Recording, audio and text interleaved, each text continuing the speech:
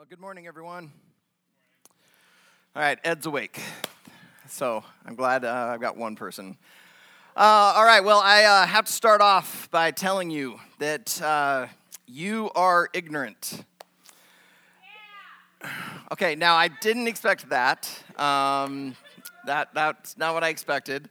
I realize that there's probably some imaginary handbook of public speaking that says, like, rule 8.6 is don't insult your audience, but I'm not insulting you. All right, now, if you're running off the typical definition of ignorant, like what the Oxford Dictionary has, that ignorant is lacking knowledge or awareness, uneducated or unsophisticated, then yes, I can see why maybe you're feeling a little insulted. But what you may not realize is that the root word for ignorant is the same root word used for ignore. Now, you probably know ignore as refusing to take notice of or acknowledge, to disregard intentionally. So when you are ignoring something, you're being intentionally ignorant. In other words, you're trying to ignore something to be ignorant of what is going on there so that you can give your attention to something better. Let me give you an example. Imagine you're at work. Or maybe it's schools. I know kids, you just got out. Why am I dragging you back there? But this is just a mental game. This is not permanent.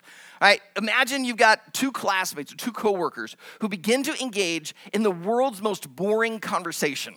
All right, and it's happening right next to your cubicle or right there as you're trying to work on math. Like, they're talking about fishing lures or comic books or why they think the world is flat. Like, I don't know what the conversation is. Just imagine, what is the worst, most boring conversation anyone could have next to you? Like, maybe it's the, consistency of concrete. Like, it doesn't matter. It's just so boring, but it's also distracting. You're trying to focus on your work. You need to get this done because your boss or your teacher expects it by a certain time.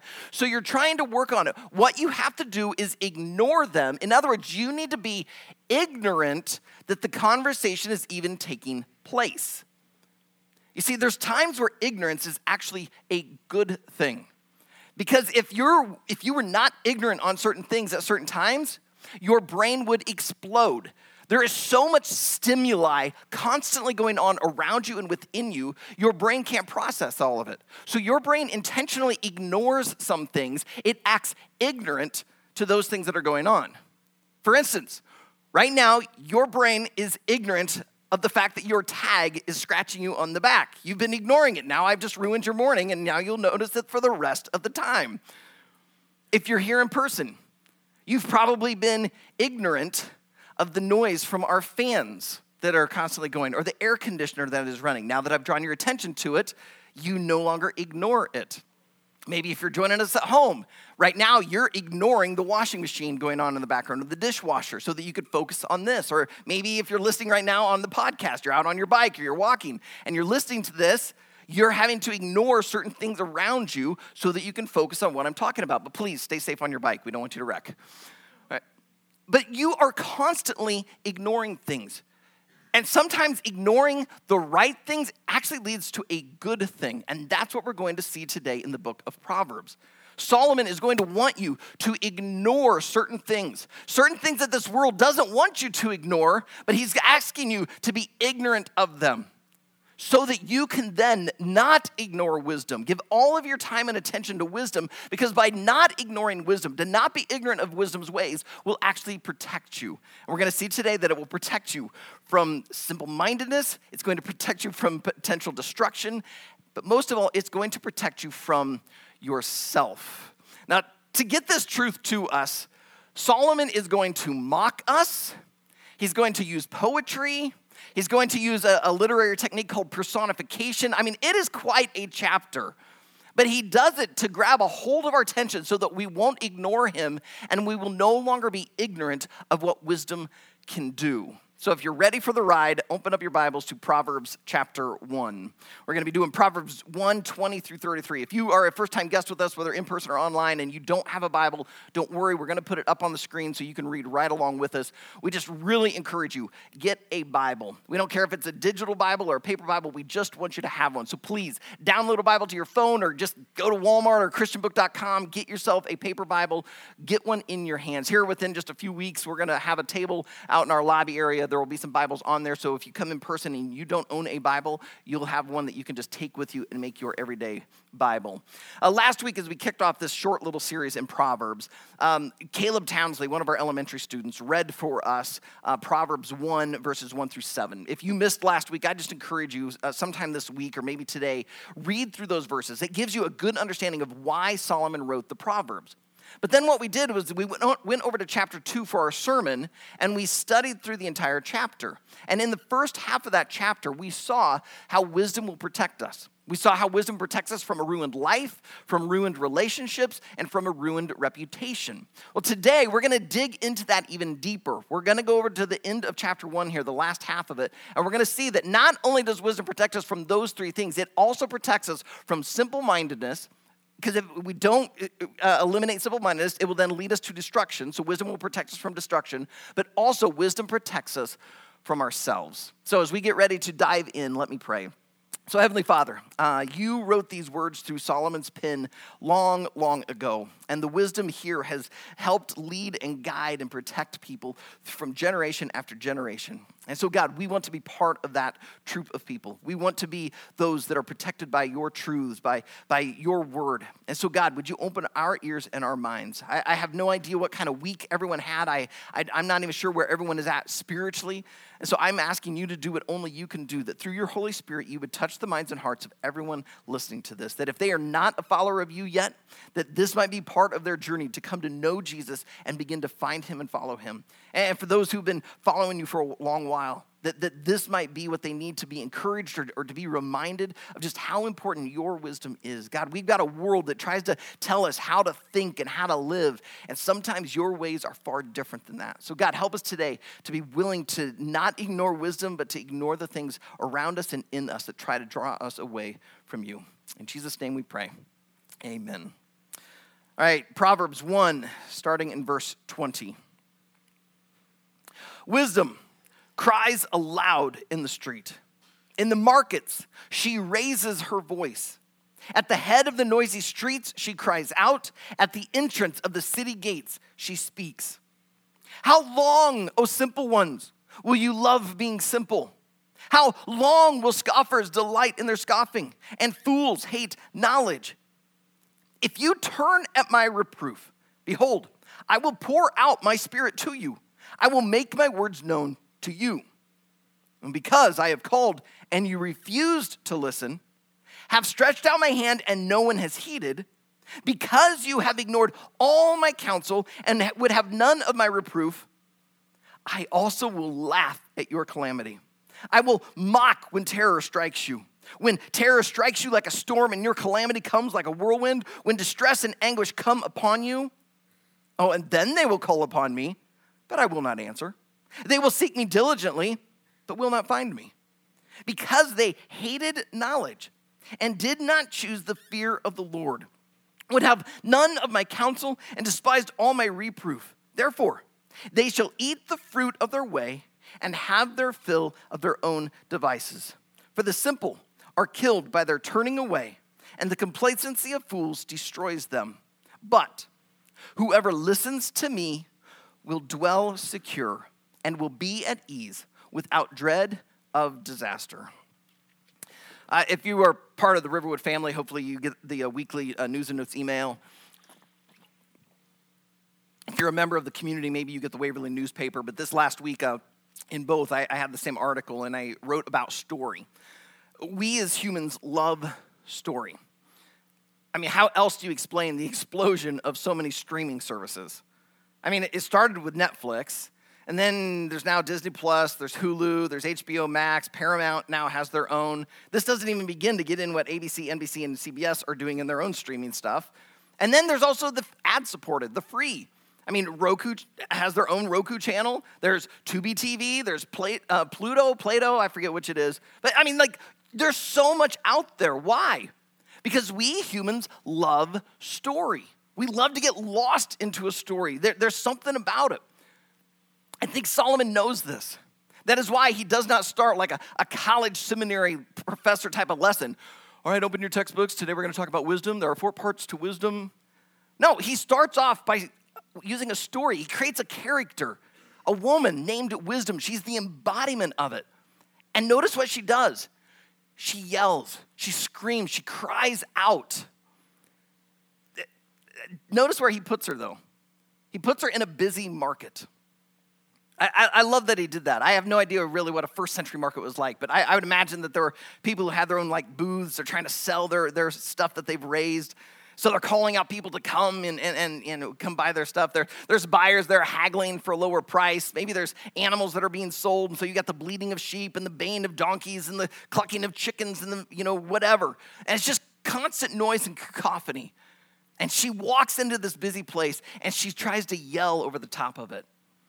Now, we don't have a market like that anymore, but I love that he put her in such a busy, noisy place because we live in a very busy and noisy world. Like, we constantly have the noise of Spotify, of podcasts, of NPR, of cable news, of Facebook, and Candy Crush, and the notifications on our phone. Like, we have so much stuff crashing in on us that if Solomon were alive today and he was writing this, I don't think he'd have to change too much. I think he could have the woman Wisdom crying out and we wouldn't hear her because we'd be looking down at our phones with our earbuds in. And what would we miss her saying? 3 things. She wants to protect us from simple-mindedness, from destruction, and from ourselves. So let's first look at simple-minded.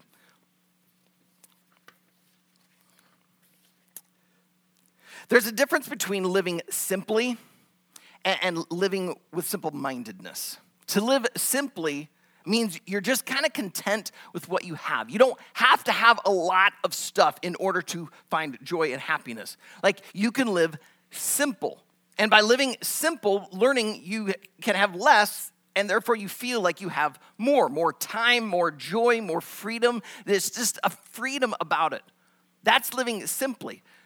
But that's not what he's talking about in this passage. When Solomon has the woman yelling out, "Oh, simple ones," he's describing someone else. Look at it there in verse 22. He says, "How long, O simple ones, will you love being simple? How long will scoffers delight in their scoffing and fools hate knowledge?" Now, some people read this and they think that there's 3 people that she's talking to: the simple, the scoffers, and the fools. But Hebrew poetry employs parallelism. They will often say one thing one way and then say the exact same thing but in a slightly different way. It adds to their poetry. It's like adding layers, some texture to it. And that's what he's doing here. So when we see the word simple, "Oh, simple ones," he gives us a definition of who he's talking about. And you see it down there in verse 22 in the second half. They're scoffers and they're fools. So we're not talking about people who haven't necessarily been given the knowledge, and so they're simple because they just haven't been educated. No, we're talking about people who scoff at the idea of even getting this education. In other words, this is a head thing, not a heart thing. Look down there at verse 29. Wisdom says that because they hated knowledge and did not choose the fear of the Lord, they would have none of my counsel and despised all my reproof. So this, again, is not someone who's just uneducated. This is someone who's willingly ignoring the knowledge and wisdom that's out there. They're making a choice. So this would be like a soldier going out to battle in hand-to-hand combat, but refusing to wear any armor. "I'm tough, I'm brave, I don't need that." No, we'd look at that and go, "No, that's stupid. That's not bravery." And it'd be like the football player saying, "I don't need a helmet." Well, yeah, you are hard-headed, but you're going to get a concussion. Like you look at it and go, no, knowledge says, here's what you should do. And yet these guys scoff at it because they're simple-minded. My 3 years in high school and 2 years in college, I worked as a lifeguard during the summers. And the 2 years in college, I was the assistant manager. And my freshman year, there was a girl, one of our lifeguards. She just finished up she was getting ready to go into her senior year. And she was one of the most popular girls in her class. Some of the guys thought she was attractive, wished to date her. She had a lot of friends. I mean, she was in that popular crowd. Well, that summer, I remember a group of us lifeguards decided we were going to hang out together. We were going to go on this event. And so we take off in a car. And next thing I know, someone pulls out a beer. All right, now, most of us were underage, and I'm just like, "Guys, what are you doing?"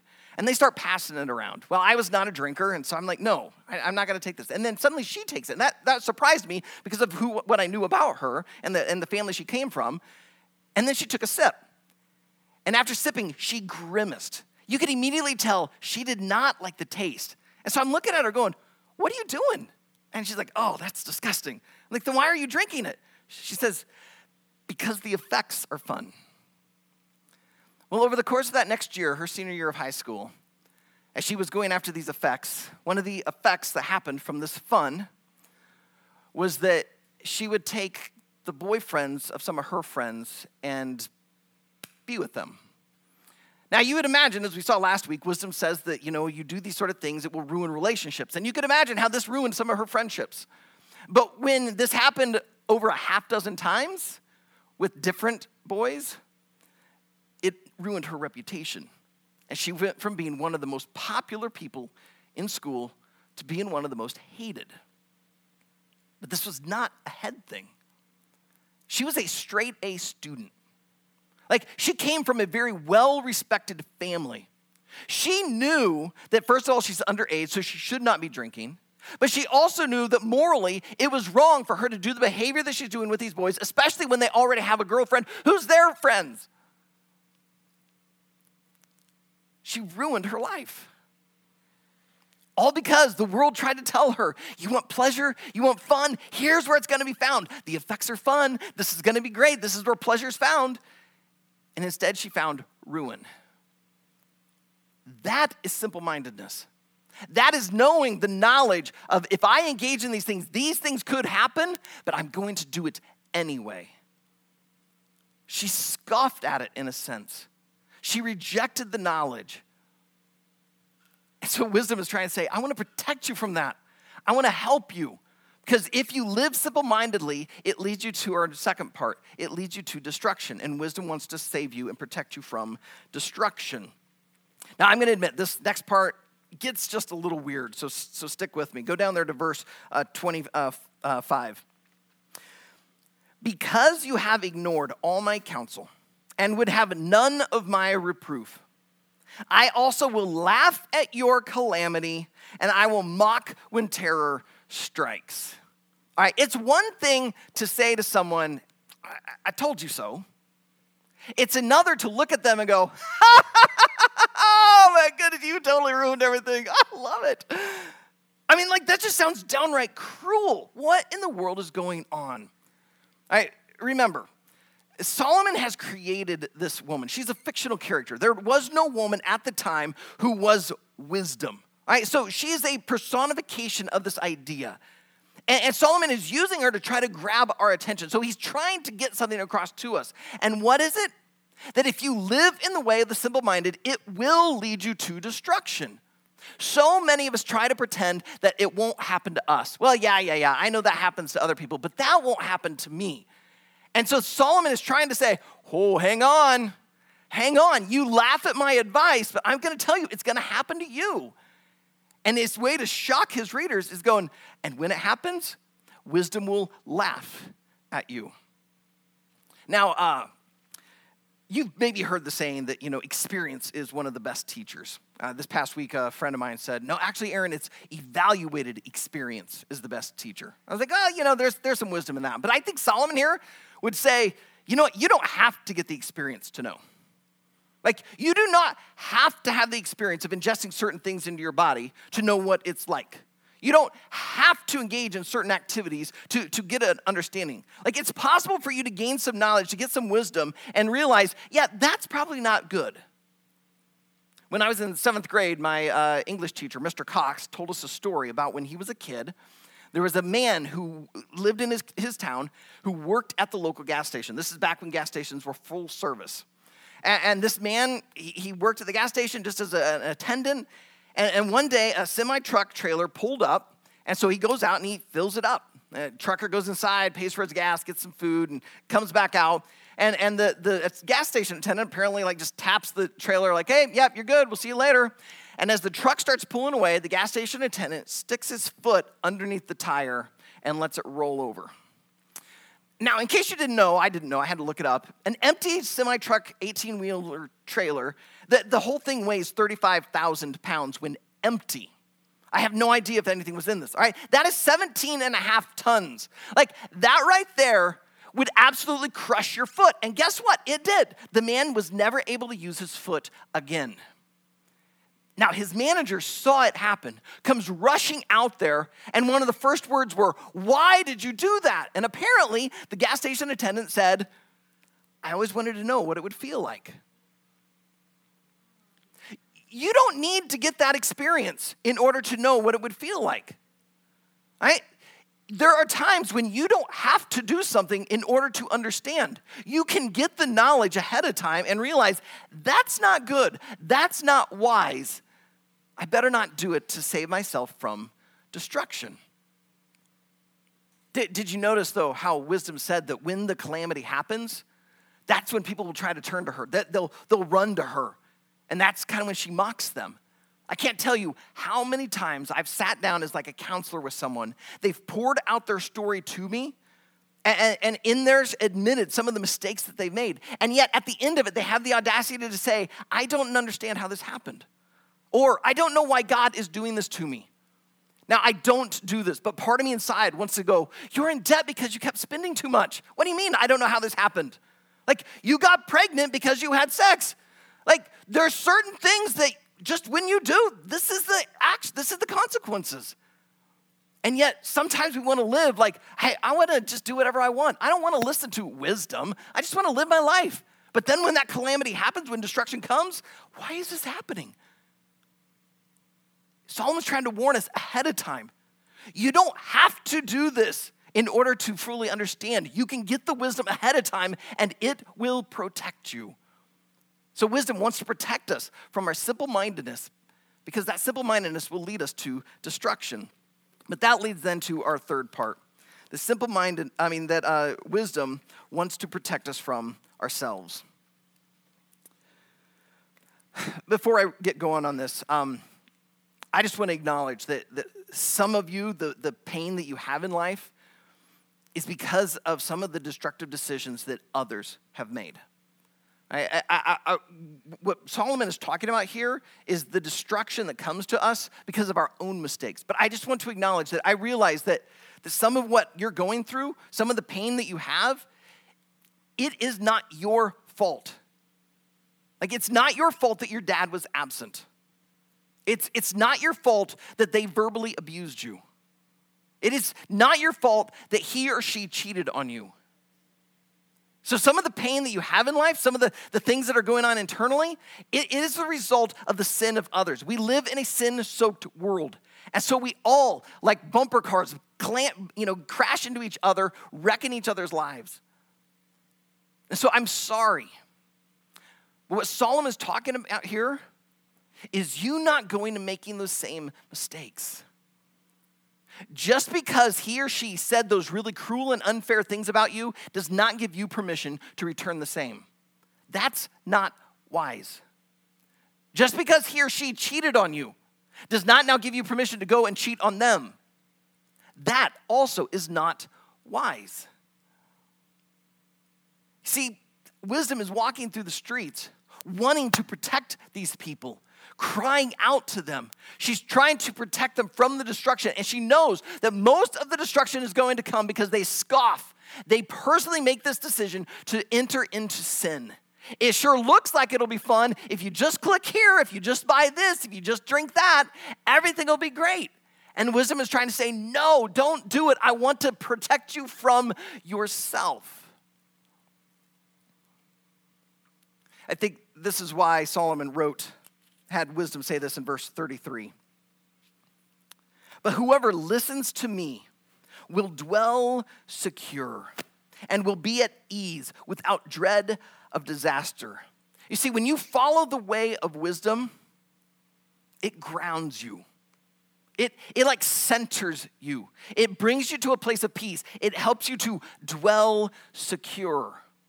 And when you are dwelling secure, when you are living at ease, now you're not quite as enticed to give in to those things.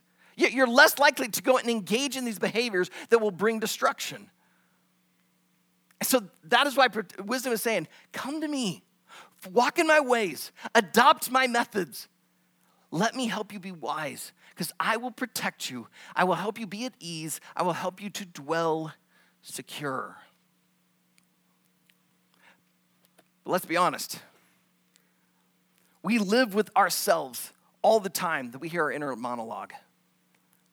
Like we constantly have this, inner desire. Like, oh, Aaron, if you just watch this, if you'll just, eat that, if you just engage in these things, man, that'll be great. That'll be fun.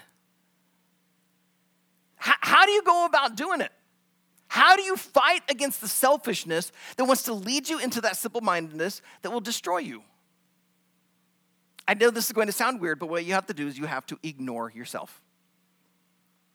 Now, don't mishear that. To ignore yourself does not mean you stop eating so that you can get skinny. It does not mean that you ignore yourself by just skipping sleep so you can get more done.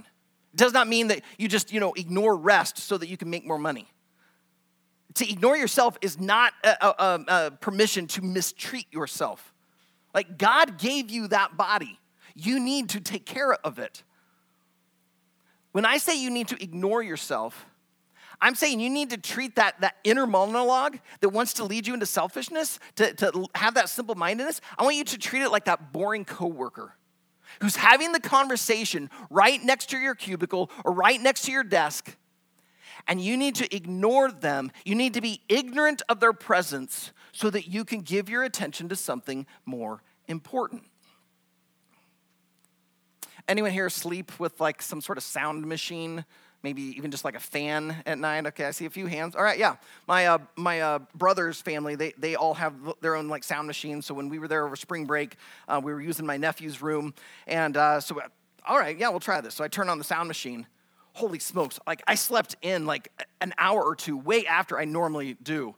I'm like walking out going, what was that? Like I've never slept so hard.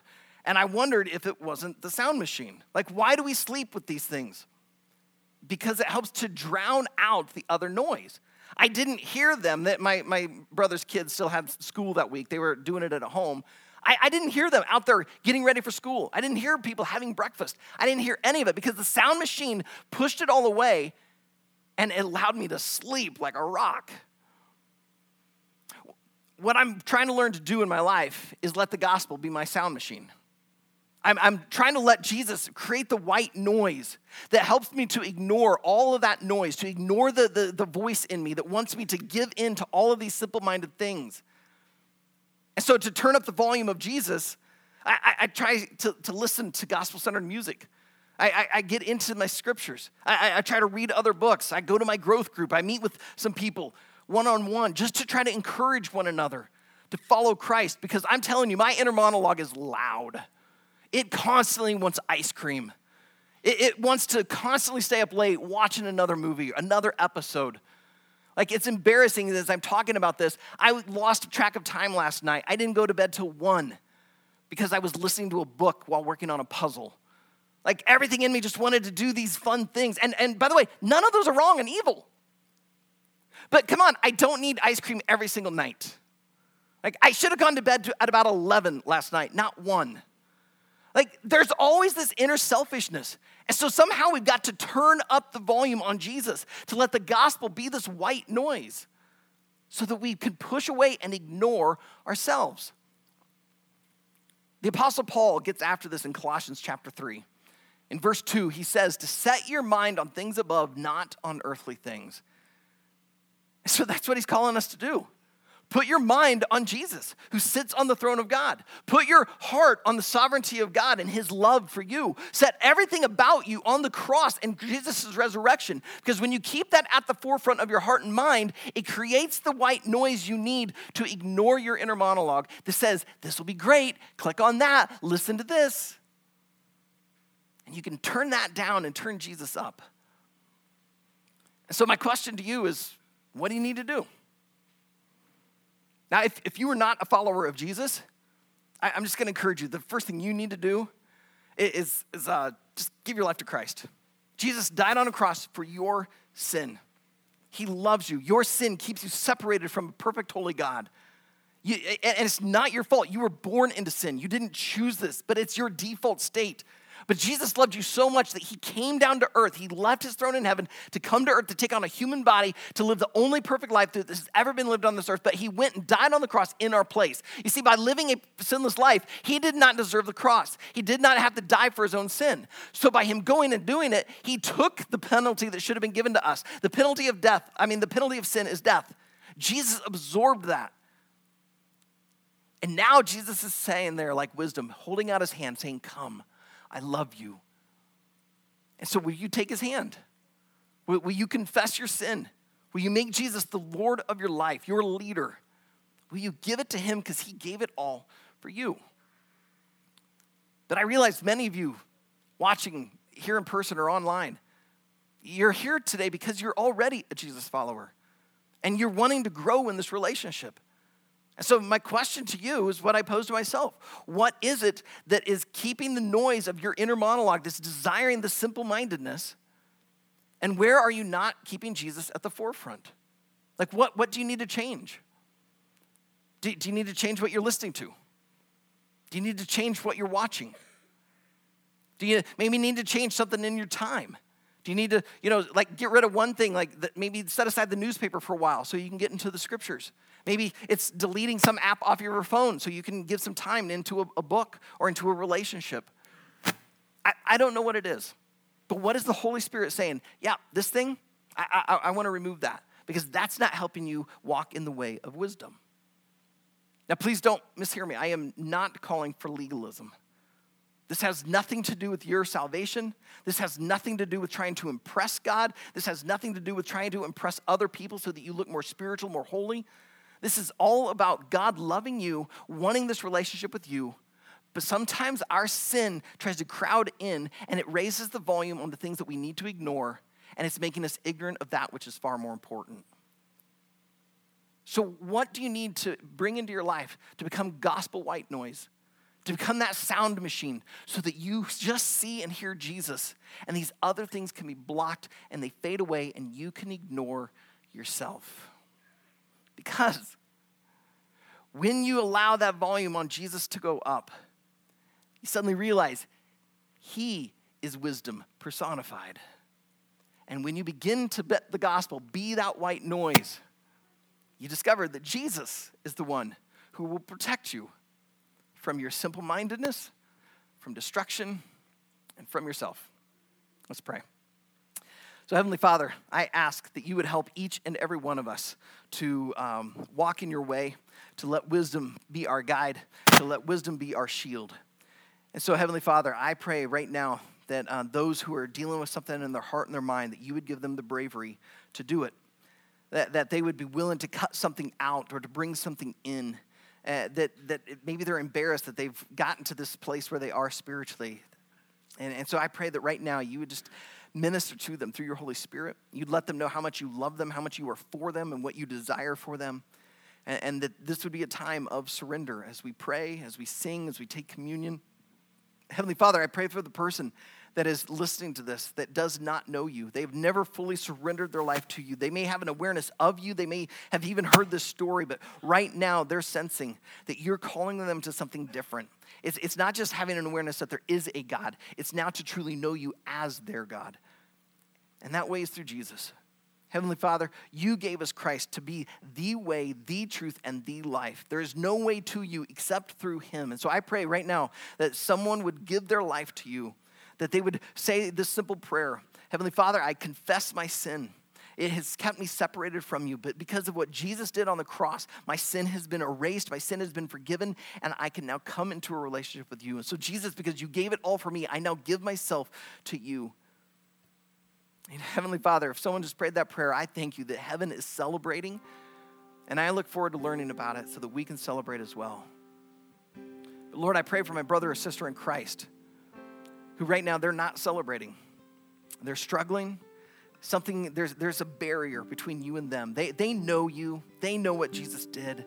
There's certain things that are in place, but God, they're just going to be honest. God, would you help them to ignore that sin? to ignore those things of their past, to be ignorant of their presence, so that right now they can just put their full attention upon you. Because Jesus, you love them. You died for them. The wisest thing we can do is to surrender it all, to come to you because of how much you love us, because of what you've done for us. So Heavenly Father, I just pray you would minister in these next moments.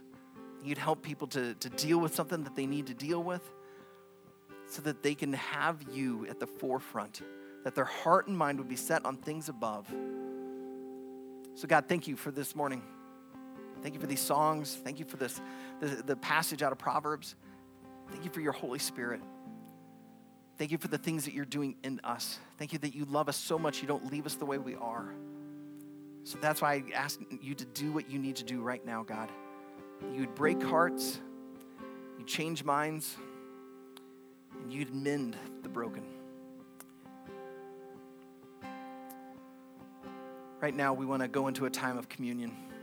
We want to give you a chance to respond to what you've just heard, to surrender. Jesus went to a cross, allowed his body to be broken, but even his mind, even the core of who he was, everything, all of sin was thrown upon this one man, and he took it for you. And so that thing right now that you haven't been ignoring, that you've allowed to be part of your life, that the Holy Spirit's saying, no, that I want to take away, you got to look at the cross to see how Jesus took it. And when you see what he did for you, I think it'll help you to say, okay, God, take this from me. I don't want this anymore. Help me to ignore it, to be ignorant of its presence, so that I can give my full attention to that which is better, to you. Because the pandemic has been rolling back, we are so glad to be able to bring back communion stations. Because there's just something about us saying, Jesus, you came for me, so I'm going to get up, I'm going to go get these elements and bring it back. So we just asked this side of the room, use that station, this side over here. Those of you in the back, we've got a station back there. But just go and get those elements and bring those back to your place. And then at any time during the song, you can crack that open. But I just ask that when you do, you'd hold that bread for a moment. You'd imagine Jesus on the cross as you take it. And as you take the cup, you would remember how much blood was shed, but it was for the forgiveness of your sin. And as you take it, you realize how much Jesus sacrificed to get you. And it might help you to sacrifice what you need to so that he can be front and center. So let us do this now in remembrance